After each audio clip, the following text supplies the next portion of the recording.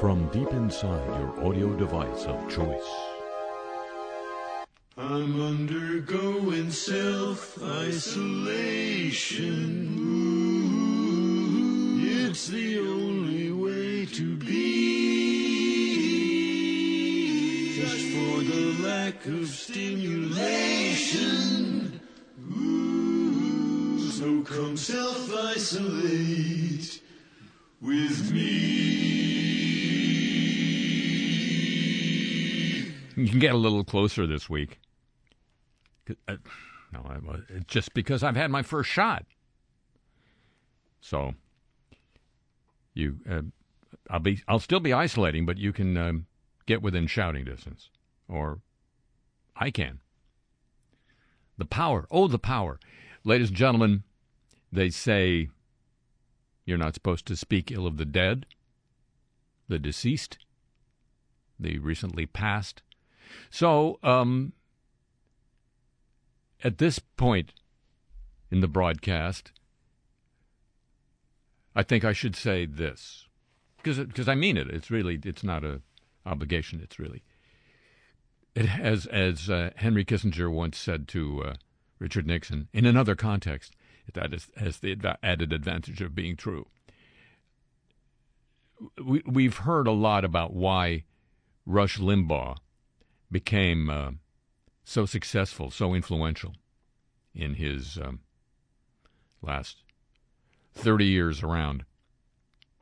I think one writer, and I'm forgetting who it is that I read, put his finger on.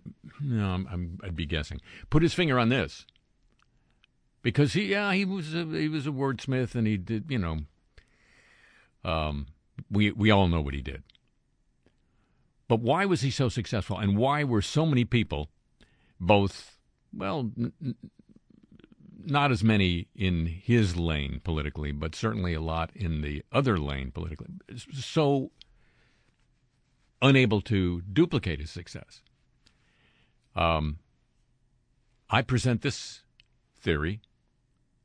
It's because he was good at radio. He had been in radio for a while before he opened his yap about politics. And so he learned those ineffable little things. A lot of folks think that, radio, you sit down and you talk. You find somebody who likes to talk, and you sit them down in front of a microphone. Boom, there you go. Drive away. A little thing called Air America proved that wasn't really true. That was the attempt to duplicate conservative talk radio success, which it didn't. And that was the first time I thought, it would help to bring in people who actually know about radio, because it's a thing. It's a craft. That's about all it is. But it's a craft.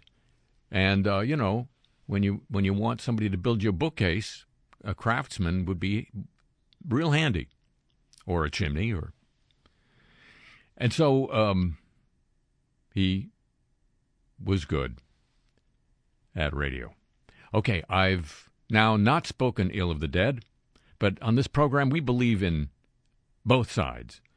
So I'll flip the coin a little later on in today's broadcast of Hello, Welcome to the Show. Ching, ching, ching, ding, ching, ching. Ching, ching, ching, ding, ching, ching.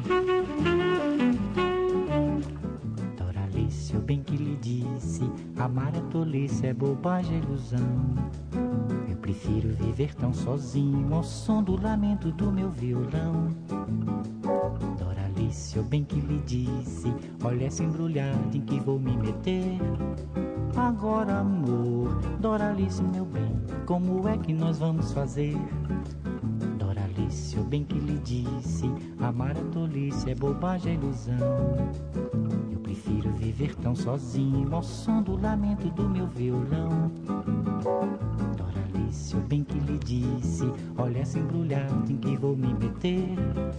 Agora, amor, Doralice, meu bem, como é que nós vamos fazer? Um belo dia você me surgiu, eu quis fugir, mas você insistiu. Alguma coisa bem que andava me avisando, até parece que eu estava adivinhando. Eu bem que não queria Doralice, agora você tem que me dizer como é que nós vamos fazer.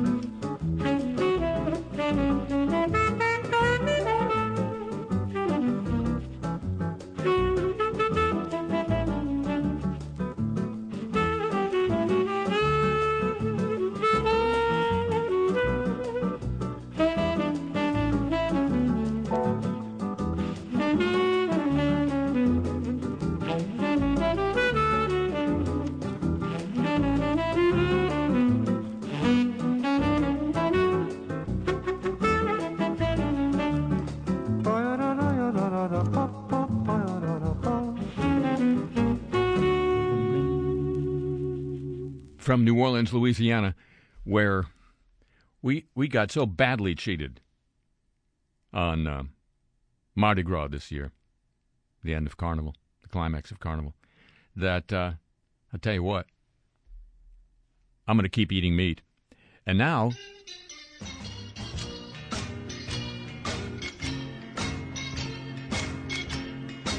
news of the birds. Let me tell you about the birds. Yeah! Well, neonicotinoids are going to raise their ugly heads again in this story from the University of Toronto.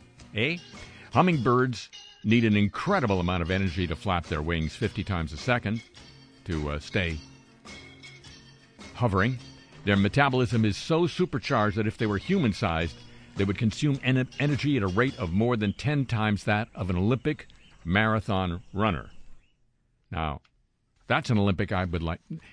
But a new University of Toronto study has found that a common agricultural pesticide might be slowing down the crucial physiological process that makes hummingbirds,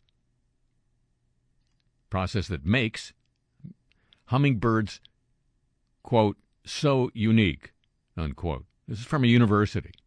So unique. It's quite unique. Maybe the uniquest.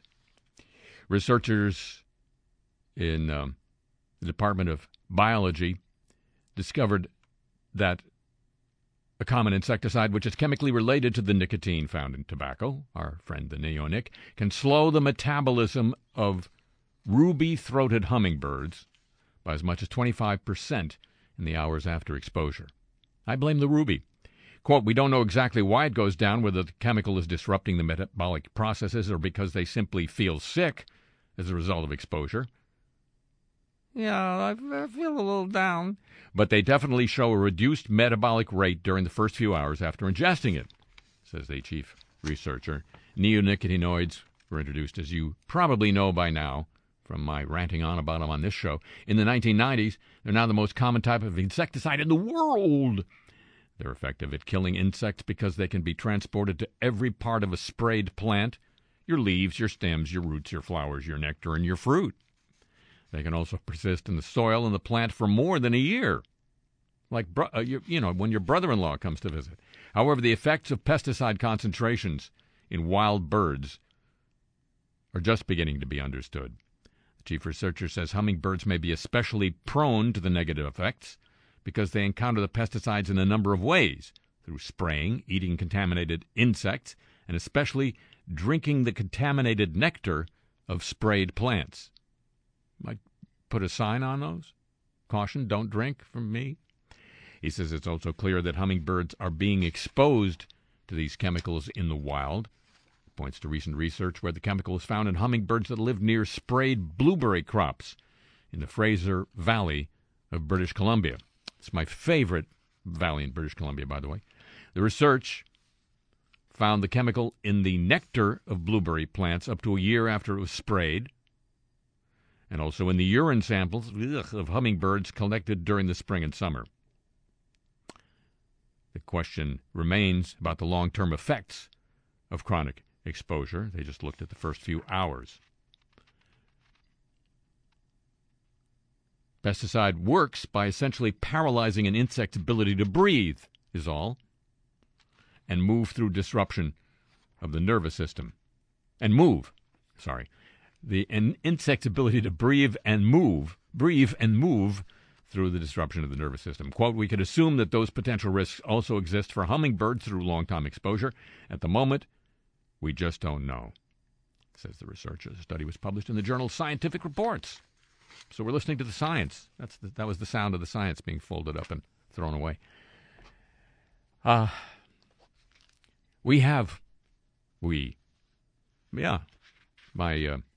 companion and I have the acquaintanceship of a couple of hummingbirds in our homular area, and they're cool to watch.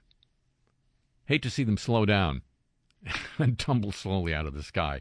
That would be a bummer. Ladies and gentlemen, I'm going to go on record right here and now on that. And now, another copyrighted feature of Le Show for your listening pleasure. It's called News of the Warm, isn't it? I think it is. Going to have to check on that. I'll be right back. Soft, listen to the warm. We can listen to the warm.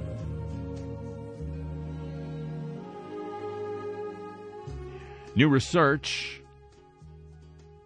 from Clark University's Graduate School of Geography. Where is Clark University? Research reveals that deforestation in the U.S. does not always cause planetary warming, as is commonly assumed. Instead, in some places, it actually cools the planet. Why, this is headline news. Deforestation cools the planet? A peer-reviewed study by the team at Clark University's Graduate School of Geography, published in Science Advances, says so. The team's discovery has obviously important implications for policy and management efforts that look to forests to mitigate climate change. It's well established that forests soak up carbon dioxide from the air and store it in wood and soil, slowing the accumulation of greenhouse gases in the atmosphere. However, that's not their only effect on climate. Forests also tend to be darker than other surfaces, causing them to absorb more sunlight and retain heat. That's your albedo effect. We found, said the chief researcher, that in some parts of the country, like the Intermountain West, hello, Salt Lake City, more forest actually leads to a hotter planet when we consider the full climate impacts from both carbon and albedo effects, he says. It's important to consider the albedo effect of forests alongside their well-known carbon storage when aiming to cool the planet, he says. Research was funded by NASA, and the research team found that for approximately 1/4 of the country, forest loss causes a persistent net cooling because the albedo effect outweighs the carbon effect. They also discovered that loss of forests east of the Mississippi and in Pacific Coast states caused planetary warming, while forest loss in the Intermountain and Rocky Mountain West tended to lead to a net cooling. So there'd be two Smokey the Bears now, or Smokey Bears. Only you can help cooling, climate change, and only you can't.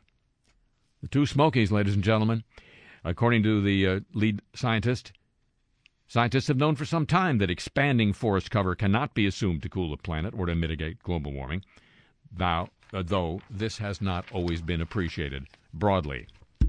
All right, that sound was the sound of broad appreciation. A significant portion of the planet's bird and mammal species will need to move most of their population to other countries by 2070 in pursuit of suitable climates. But, according to Inside Science, many of them might be blocked from doing so by barriers like international border walls, according to a new study. Even walls not paid for by Mexico. Oh, they don't pay for it? More than a third of birds and mammals might need to move into different countries, says the lead author of the study, published in the Proceedings of the National Academy of Sciences. That's a real academy, unlike the ones I belong to. Climate change ranks as the third biggest threat to global biodiversity, after things like land use change and direct exploitation, like hunting. Ecologists are well aware the distributions of many species will shift in the coming years. Animals may not be aware of human-imposed boundaries or borders. Damn things can't read. But physical structures like forests, fences and walls, and abstract barriers like different rules and regulations regarding conservation in bordering countries can impact their ability to shift their distributions or to successfully establish new places to live, where the climate is more accommodating to what they're used to. The researchers wanted to better understand how species might move. They used data from the International Union for Conservation of Nature on 12,700 bird and mammal species, combined it with the information on the climates they seem to prefer. Well, why not just They use simulations to show how climate suitable for the species would shift based on global average climate models, then overlaid this on a geopolitical map. They found that a third of the species are likely to shift more than half their distribution to new countries in 50 years. Some areas were hotspots of projected distribution shifts, like the western Amazon. The team also looked at areas that might have physical barriers, such as a wall. There's a huge increase in these types of barriers over the last 20 years, said one of the scientists. Birds and bats might not have a problem with that. But the analysis showed about 700 species of non-flying mammals might not be able to follow the shift in suitable climate across international borders due to human-made barriers. We win. See, we win. The Air Force is spending $4.75 million. No, just $1.75 million to gauge the effects of future sea level rise at Wake Island Airfield, located on that remote Pacific atoll. You don't know about atoll.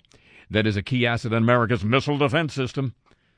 See, some people still think it's a hoax, but not the military. This according to Stars and Stripes. The inundation study was contracted out last September, slated for completion next March. The purpose of contracting this study is to gather data, better prepare for future military construction projects, said the statement. Hey, that means new contracts. Jupiter, a climate analytics firm in California, has been subcontracted to conduct the study that will anticipate future sea level rise and flooding on the airfield in Micronesia, the company said last week. Wake Island, in case you don't have a map on your phone, 1,500 miles east of Guam. There, that does it, right? And 2,300 miles west of the Hawaiian Islands. It holds great significance to the Air Force, does the airfield, because it serves as a trans-Pacific refueling depot for military missions, in addition to being a training and missile testing location. Can't go boom if it's splashing. And acres of asphalt parking lots, unshaded roads, dense apartment complexes, neighborhoods with few parks. They have taken their toll, as might be expected, mainly on the poor. As climate change accelerates, low-income districts in the southwestern United States are 4 to 7 degrees hotter, on average, than wealthy neighborhoods in the same metro regions. This is from researchers at the University of California, Davis, who took time out from figuring out a new way to screw with wine. Or tomatoes. The study provides the most detailed mapping yet of how summer temperatures in 20 urban centers in California, Nevada, Utah, Arizona, Colorado, New Mexico, and Texas affected different neighborhoods between 2018 and 2020. Researchers found even greater heat disparities in California than in other states, the largest showing up in the Riverside and San Bernardino areas, which is where people move to when they need to work in Los Angeles but also need affordable housing. The unequal impact on Latino communities was especially apparent, the author said. In Los Angeles on a hot summer day, the most heavily Latino neighborhoods were 6.5 degrees hotter than the least Latino neighborhoods. Quote, the study provides strong new evidence of climate impact disparities affecting disadvantaged communities and the need for proactive steps to reduce those risks, said the lead author of the study. Authors said lower social economic groups often have less access to cooled housing, transportation, workplaces, and schools. Excess heat can cause heat stroke, exhaustion, and amplified respiratory and cardiovascular issues. It's long been known that paved surfaces of urban areas absorb and retain solar radiation, making it hotter. The surrounding suburbs, more plant life, parks, or bodies of water will be cooler, creating heat islands in the denser areas. It's a good place to plan for your next vacation. Just a nearby heat island. News of the warm, ladies and gentlemen. It is a, well, you know it is. I say it often enough. You can say it with me, but not now. It is a copyrighted feature of this broadcast. From CPR, Public Radio's intimate one-on-one conversational platform. It's mouth to mouth. I'm Mary Edith Barcelay. In the rough and tumble of American politics, nobody has been rougher or done more tumbling than Ted Cruz. He withstood withering attacks on his wife and father from Donald Trump before becoming one of the former president's key supporters. And this week he's been generating plenty of online static with his decision to leave Texas to take his family to Cancun. Senator Ted Cruz, welcome to Mouth to Mouth. Well, thank you, Mary Edith. I have to say I'm not surprised that public radio chooses a moment of disaster for all Texans to distract us with bashing the former president. I was hoping at this time of suffering for so many Texans that we could put aside the venom and vitriol that characterize our politics these days. I know my fellow Texans join me in doing our best to find just a little more unity as they try to recover. I know I do. And in my heart, I think it's true that public radio listeners do too. At least I hope they do. Even though they're not going through what we Texans are going through, thank God. Senator, you've said in previous interviews that your decision to fly with your family to Cancun in the middle of the blackout was because of your preteen daughters. Isn't this a lot of responsibility to place on the shoulders of 10 and 12-year-old girls? You know, I have to say it's somewhat shocking to hear from a female anchor in 2021 that there are some things that women and girls just can't do. That's not the way Heidi and I have tried to raise our two girls. We spent 2 days at home with them with no electricity or water, like millions of other Texans. And when they asked if we couldn't get out of there, we made the parental decision to listen to them, to accede to their wishes, to give them the agency they deserve. Frankly, even though we got some unthinking criticism elsewhere, I kind of thought public radio people might understand.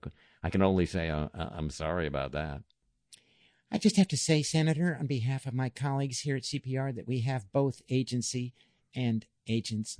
In other interviews, you've talked about second thoughts the minute you sat down in the airplane. Mm-hmm. Were those your first second thoughts? Did you think while you were in the airport about letting your wife take the girls to Cancun without you?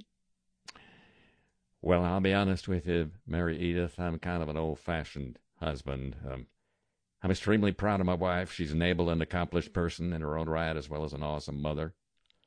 But telling her to get on an airplane with our two daughters and go to some place in another country that we've been to only a dozen or two times seemed to me then, still does, as a derogation of my duty, every bit as great as the one I've been accused of. You said someplace in another country. Mm-hmm. It was a Four Seasons luxury hotel, right? Well, it was not a Four Seasons landscaping. I'll gladly concede that point. We are blessed, Mary Edith. Many Texans are blessed, and we're able to go to a nice place when we travel. But I'll tell you something. If all we could have afforded was a humble Motel 6, I think we would have gone there too, as I think millions of Texans would. So you've been back from Mexico for several days now. Mm-hmm. What have you been doing? Well, to be honest, Mary Edith, I've been engaging with my fellow Texans through interviews like this one, explaining my recognition of my own mistake in trying to be a good dad as well as a good senator at a time when everyone is suffering, even some people who had to seek refuge in Cancun. You know, my wife and daughters are coming back to Texas tonight. We don't know whether their school flooded. So, speaking of your home, is it true that you left your dog Snowflake behind when your family took this trip? You know, Mary Edith, for the life of me, I can't comprehend why anyone who wants to be considered a serious journalist would stoop to this kind of question. But okay, I'll get down in the mud with you for just this moment. The airline told us that they wouldn't be able to give Snowflake the kind of treatment they usually do because of the COVID restrictions without a payment which any self-respecting Texan would regard as ridiculous. And so I would just single out our two girls who joined millions of Texans who had to sacrifice this week, in this case by letting us leave Snowflake behind in the care of our great security people. I think any Texan who had the benefit of great security people would have made the same choice we did. At least I hope so. Knowing what you know now, Senator, what would you have done differently? Well, that's one of those what-if questions, but I'll tell you this. I would have gone with my wife and my two very strong-willed daughters to the airport with Snowflake, and then I think I would have seen them off and then pivoted right away to doing interviews. And I think any Texan in my shoes or boots would do the same thing. Senator Ted Cruz, thanks for going mouth to mouth. No, it's my pleasure, seriously, and I hope we can turn down the passion and funds for this program came from the Crest Foundation, filling society's cavities. I'm Mary Edith Barzilay. Next week, more mouth to mouth. This is CPR, public radio that listens to you.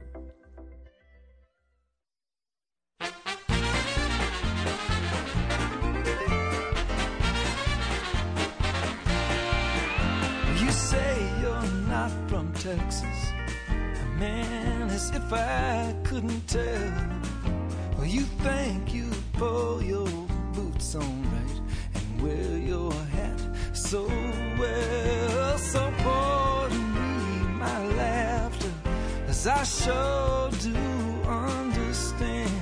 Even Moses got excited when he saw the promised land. That's right, you're not from Texas. That's right, you're not from Texas. That's right, you're not from Texas. But Texas wants you anyway. That's right, you're not from Texas. That's right, you're not from Texas. That's right, you're not from Texas. Texas wants you anyway. So I was born and raised in Texas, and it means so much to me. And though my girl comes from down in Georgia, we were up in Tennessee. And as we were driving down the highway, she asked me, baby, what's so great? How come you're always going on about your Lone Star State? I said, that's right, you're not from Texas. That's right, you're not from Texas. That's right, you're not from Texas. But Texas wants you anyway. That's right, you're not from Texas. That's right, you're not from Texas. That's right, you're not from Texas. Texas wants you anyway. On the road, it looked so lovely. She stood there on the side, and she grew small in my mirror as I watched her wave goodbye.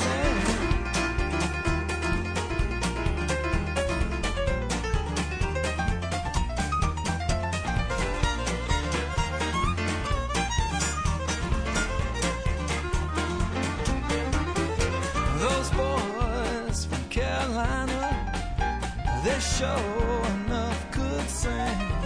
But when they came on down to Texas, we all showed them how to swing. Now David's on the radio, and old Champ's still on the guitar. And Uncle Walt, he's at home with Heidi, hiding in her loving arms. That's right, you're not from Texas. That's That's right, you're not from Texas. That's right, you're not from Texas. Texas wants you anyway. That's right, you're not from Texas. That's right, you're not from Texas. That's right, you're not from Texas. Texas wants you anyway.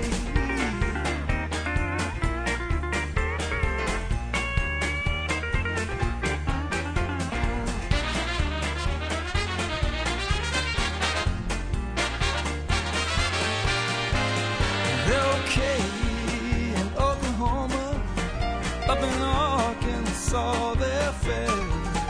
But those old folks in the city, they don't even know you're there.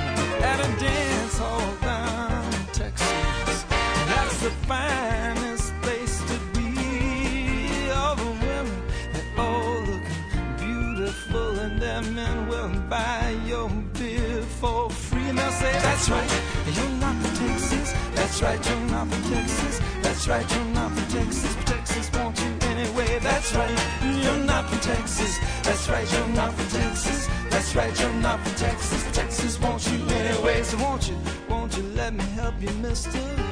Just pull your hat down the way I do, and buy your pants just a little longer.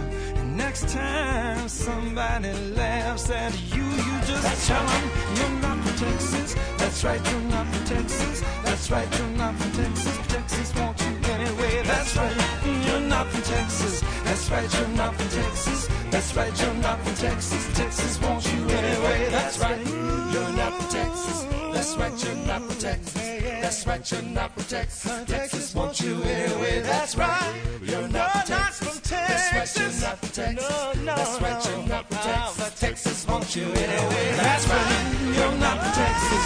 That's right, you're not from Texas. That's right, you're not from Texas. Texas wants you anyway. Texas wants you anyway. From non-Texas, New Orleans, Louisiana, this is Le Show. And now, ladies and gentlemen, news of our friend the Atom. Clean, safe, too cheap to meet. Safe, cheap, too cheap to meet. Cheap, safe, too safe to meet. Safe, too safe to meet. Dateline Tokyo. A Japanese high court this week overturned a lower court decision. That decision had dismissed the Japanese government's responsibility in the Fuke crisis. Now, both the government and the crippled nuclear plant's operator, TEPCO, have been ordered to pay damages to 43 people who had to evacuate from their hometown as a result of the thing. Tokyo High Court ordered the state to cover the total damages of $2.63 million, together with TEPCO, following the precedent set by the High Court last September. It marked the third High Court ruling among 30 lawsuits of a similar type filed across the country, and the second in which both the state and the utility were ordered to pay damages over radioactive contamination following the meltdowns at the plant. Well, there's another cost factored in, another externality. Presiding judge said it was extremely unreasonable for the government not to use its regulatory power to force the operator to take preventive measures against the tsunami. If it had done so, said the judge, the impact of the tsunami would have been significantly reduced and the facility would not have lost all power.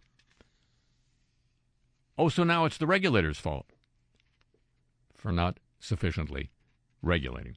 The court also ruled that the evacuees should be compensated for their mental distress in addition to the amount to be awarded to them as consolation for prolonged evacuation. And cooling water levels have fallen in 2 reactors at the wrecked Fuke plant since a powerful earthquake hit the area last weekend. Who could have predicted that? Who would have imagined that that indicates possible additional damage, said TEPCO. New damage could further complicate the plant's already difficult decommissioning process, according to the Associated Press. That's expected to take, just decades. TEPCO spokesperson said the drop in water levels in the Unit 1 and 3 reactors indicates the existing damage to their primary containment chambers were worsened by the 7.3 on the Richter scale quake a week ago, allowing more water to leak. The leaked water is believed to remain inside the reactor buildings. There's no sign of any outside impact, he said, except for what happens to the water in those buildings. TEPCO will monitor the water and temperatures at the bottom of the containment vessels, according to a spokesman. But, you see, cooling water has been escaping constantly from the damaged primary containment vessels into the basements of the buildings. To make up for the loss, additional cooling water has been pumped into the reactors to ease and cool the melted fuel remaining inside them. The recent decline in the water levels means more water is leaking out, says TEPCO, into the basement. Well, where does it go then? By the way, TEPCO originally reported there was no abnormality at the plant from last Saturday's earthquake, even though it triggered landslides, damaged homes, and a high-speed rail line and caused widespread power and water supply disruptions. But TEPCO said, no. And now the cooling water level has fell as much as 27 inches in the primary chamber of the Unit 1 reactor. TEPCO wasn't able to determine any decline in Unit 2 because indicators have been taken out to prepare for the removal of melted debris. So who knows? Increased leakage could require more cooling water to be pumped into the reactors, so more contaminated water that's treated and stored in huge tanks at the plant. Okay, so far the outside world is fine, except that TEPCO says its storage capacity of 1.3 million tons will be full by the summertime. And a government panel has recommended that the water be gradually released into the sea, although that's faced fierce opposition from local residents and fishers, and the decision is still pending. So the outside world is fine for now, until the thing. News of our friend the atom, ladies and gentlemen. And now, news of the Olympic movement. We'll kind of scramble through this. Under the athlete guidelines for the rescheduled Tokyo Olympics, athletes will not be allowed to shake hands, hug, or socialize with one another. The guidelines state they should avoid unnecessary forms of physical contact. They'll undergo virus testing at least once every 4 days. Any athlete who tests positive for COVID will be barred from competing.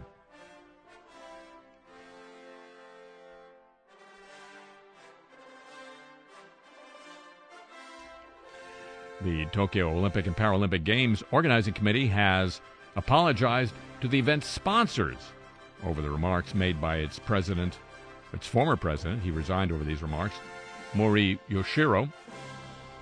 They're criticized as sexist. He had said at meetings, female members of boards and committees talk too much. The committee held an online meeting for about 80 sponsors, during which it apologized for the comments. Well, that should fix it. The fallout from those remarks continues to spread. At least 3 runners for the Olympic torch relay have decided to withdraw, including a 57-year-old man from Fuke. He had hoped to help boost his community, but he says he finds it unacceptable that the organizing committee and the government appear to be defending Mori as they were before he resigned. More than 500 volunteers have decided to pull out in the week since he made the controversial remarks. Maybe his resignation will bring them back. With his departure, the 4 people who served as the face of the Japanese capital's bid for the Olympics have now all left their positions under what the Japanese newspaper, the Mainichi, reports are irregular circumstances.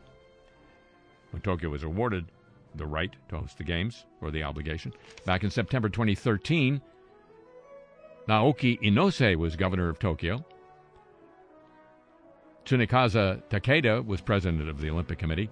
Shinzo Abe was prime minister, and Mori was chair of the 2020 Council. Doesn't it seem like the Tokyo Olympics might be cursed? Said one source close to the Japanese Olympic Committee with a troubled expression, according to the Mainichi. Inose resigned the governorship after the discovery he received about $476,000 from Tokashukai Group, an incorporated medical institution. In January 2019, it emerged that Takeda was being investigated by French judicial authorities over suspicions of improper activity during the bidding process. He resigned. Then Prime Minister Abe maintained that the situation at TEPCO at Fuke was under control. He took the stage at the handover ceremony for the Olympics dressed as video game character Mario.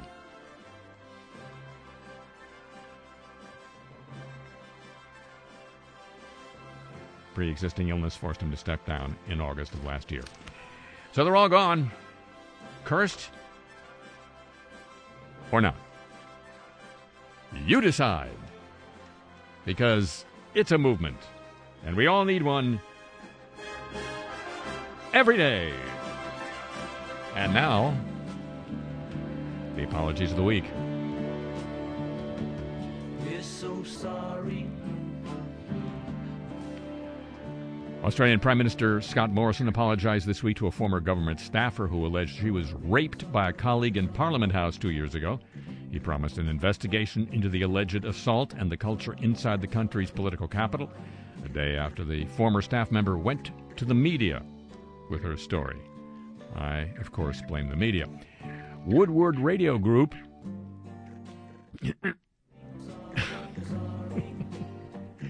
that was a cool move. Woodward Radio Group has suspended morning host Len Nelson for a Facebook post he made about talk show host Rush Limbaugh after his death. The radio station released a statement that said Nelson's personal views aren't reflective of the core values of the Woodward Radio Group. We're deeply committed to being good people. The statement reads, all radio management are good people. We appreciate our listeners, sponsors, and advertisers, and want to assure each one of you this matter is being addressed swiftly. Nelson's post has been deleted. Nelson himself posted an apology on Facebook in which he said he'd been suspended, and it's possible he may be fired. But he hopes to work with management. Quote, while I was no fan of Limbaugh, my post clearly disrespected him, and in turn disrespected those who were his fans. And those who feel that what I wrote was unbecoming, mean, or even disgusting. In the past, I said I do not celebrate his death, but also do not feel sorrow for it. That was insensitive, unquote. He's a radio guy. What do you expect from his writing? 4 days after an Indiana art museum first apologized for language in a job description for a new director, its board issued a public statement. President Charles Venable, former director of the Speed Art Museum. Man, if I'd known they offer speed at an art museum, he has resigned and they plan to move forward with more changes. We're sorry, we've made mistakes. We've let you down, the statement said. We're ashamed of the leadership and of ourselves. We've ignored, excluded, and disappointed members of our community and staff. We pledge to do better. This was because of a statement by the now former director who said, I'm not able to talk right now, and said he would not be able to talk in the future. He had approved a job posting which the museum said it sought a director to attract a broader and more diverse audience while maintaining the museum's traditional core white art audience. I wouldn't be talking right now either if I was him. Dateline Chattanooga mayoral candidate Tim Kelly has apologized for a comment he made on Facebook. After the news broke that Limbaugh had died, he made the comment on a post by a Chattanooga resident, Andrew Clark, who wrote, Rush Limbaugh died, as a caption to a photo featuring a cross-stitch that says, I can do all things through spite, which strengthens me. Kelly since deleted the comment he made. It contained an image shared widely that featured a quote misattributed to Mark Twain. I've never wished a man dead, but I have read some obituaries with great pleasure, unquote. I recently shared a quote, says Kelly, in social media, which I quickly deleted. Weighing in on that day was insensitive, and I should not have done it. I believe the best way to handle a mistake is to first own up to it, and then do better in the future. Crest, Procter & Gamble company, makes Crest, is reconsidering using Chris Harrison of The Bachelor in upcoming advertising for Crest whitening emulsions, given his controversy-linked hiatus from the show.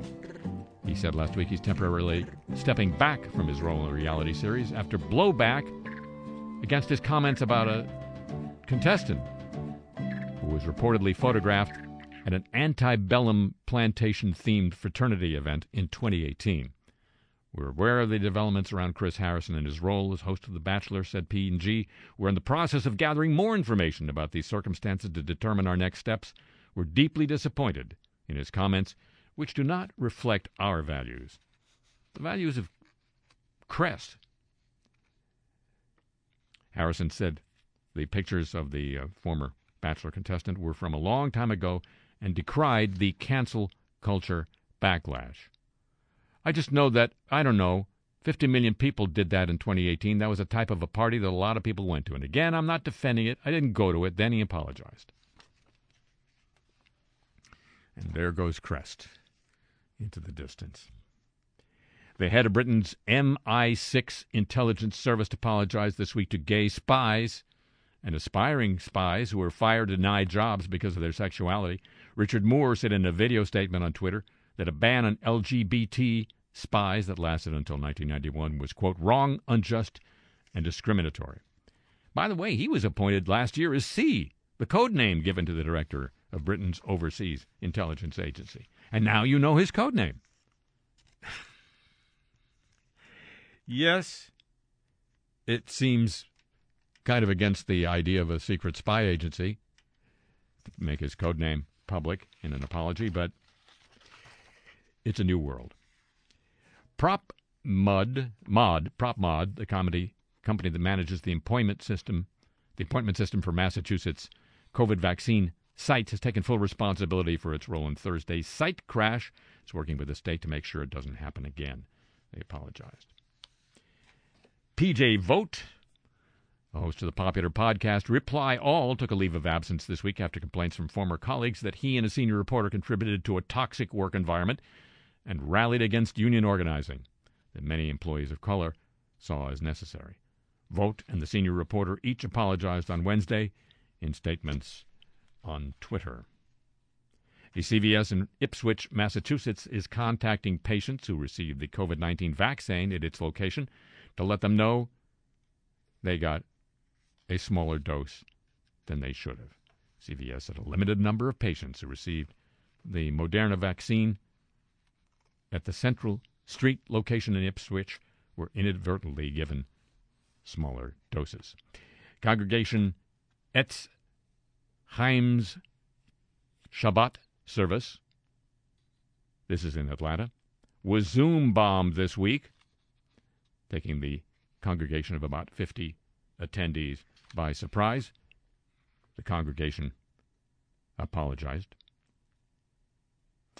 And a technology executive in California has apologized for holding a conference in Culver City, after which 24 attendees and staff members at the event tested positive for COVID.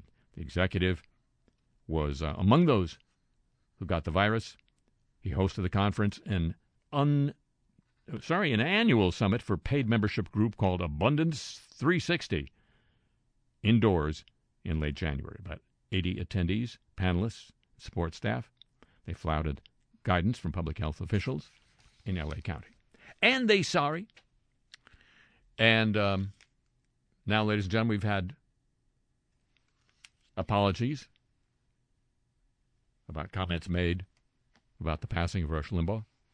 But as I said at the beginning of the program, I'm flipping the coin back to a time when he had just left the air temporarily to enter treatment for his drug addiction. Now, from inside an undisclosed treatment facility, the most listened to drug addict in America on a rush to recovery. Rush Limbaugh. Greetings, counselors and tough love administrators all across the fruited plain of my mind.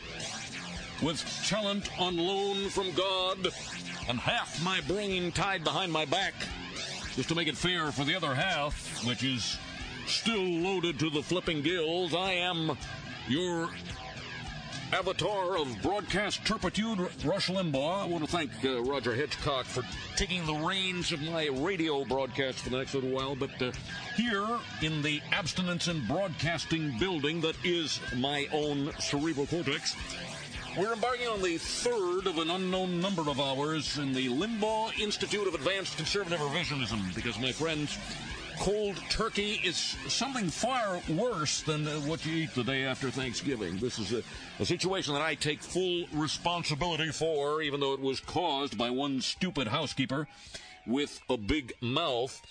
And I acknowledge that I have often treated those addicted to or just using drugs with great contempt and lack of compassion, advocating that they should be arrested, tried, and jailed. But, my friends, and I wonder at this point if you are, my friends, those weak, undisciplined adherents of a degenerate lifestyle which threatened the very fabric of a God-fearing community, had one very dramatic shortfall in their characters. They weren't me.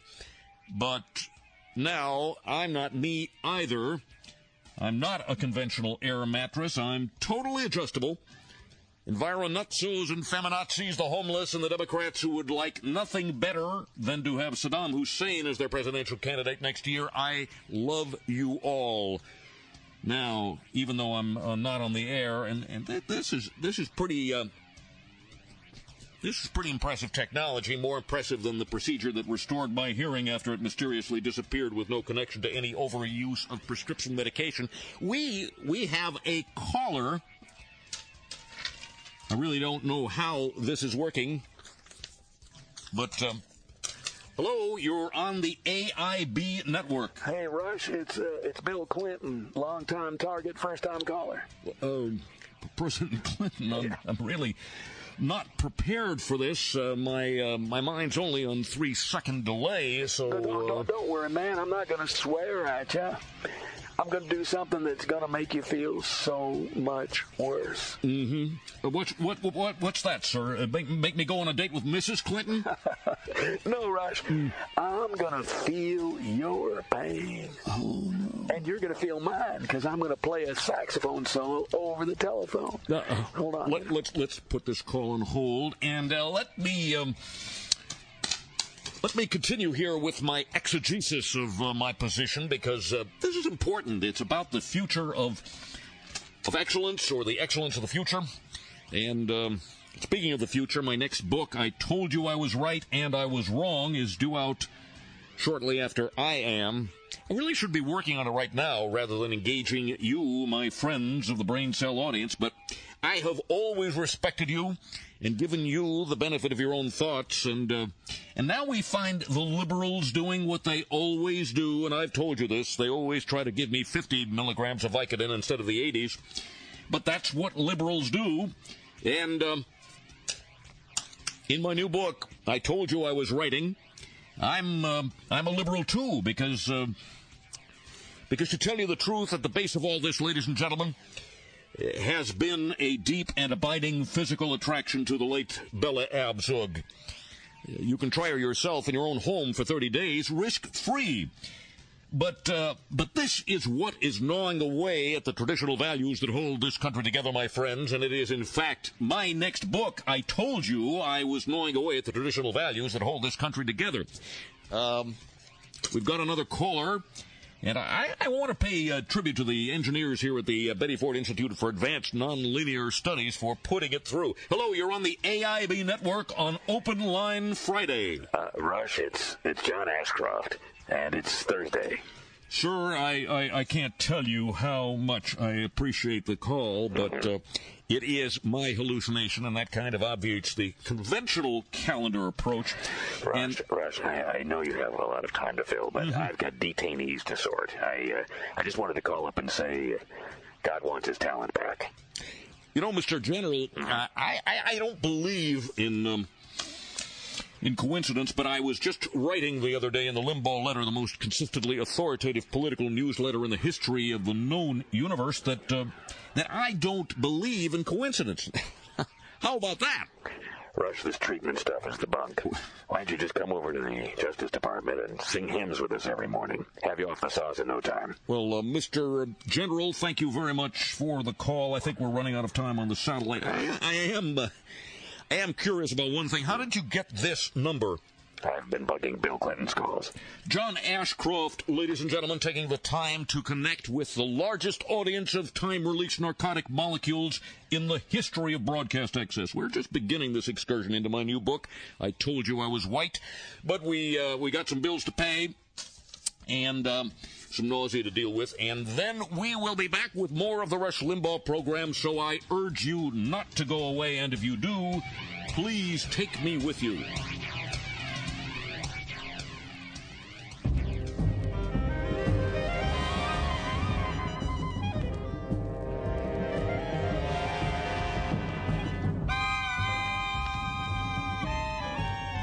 Oh, and one more apology. President Joe Biden's choice to lead the Office of Management and Budget apologized this week for spending years attacking top Republicans on social media. She tried to convince senators she'll leave partisan politics behind, if confirmed. Neera Tanden also admitted to spending many months removing her Twitter posts, saying, "I deleted tweets because I regretted them." She refused to say she did so to help her nomination. I deeply regret and apologize for my language. I know there have been some concerns about some of my past language. I regret that language and take responsibility for it. Thanks, Neera, because I was the target of some of those. But I can't vote for confirmation.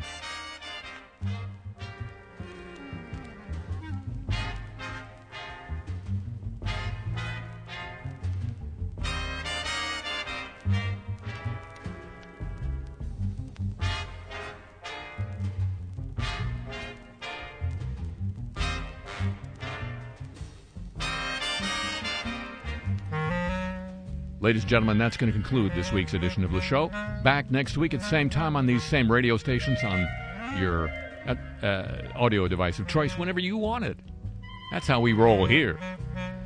And it'd be just like rolling somewhere else if you'd agree to join with me then. But you already, thank you very much. To the show chapeau, to the San Diego desk, to Pam Halstead, and to Thomas Walsh here at WWNO New Orleans for help with today's broadcast. You can email me. Find out how you can get Cars I Talk t-shirts. Find out the music you heard here today or ever. You can find all of that out at harryshearer.com. And you can find me on Twitter at the Harry Shearer.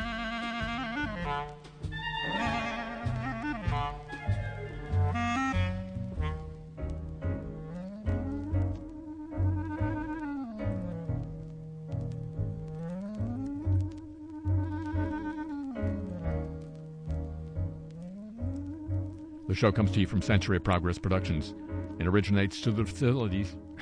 I'm getting new teeth. Through the facilities of WWNO New Orleans, flagship station of the Change is Easy radio network. So long from New Orleans.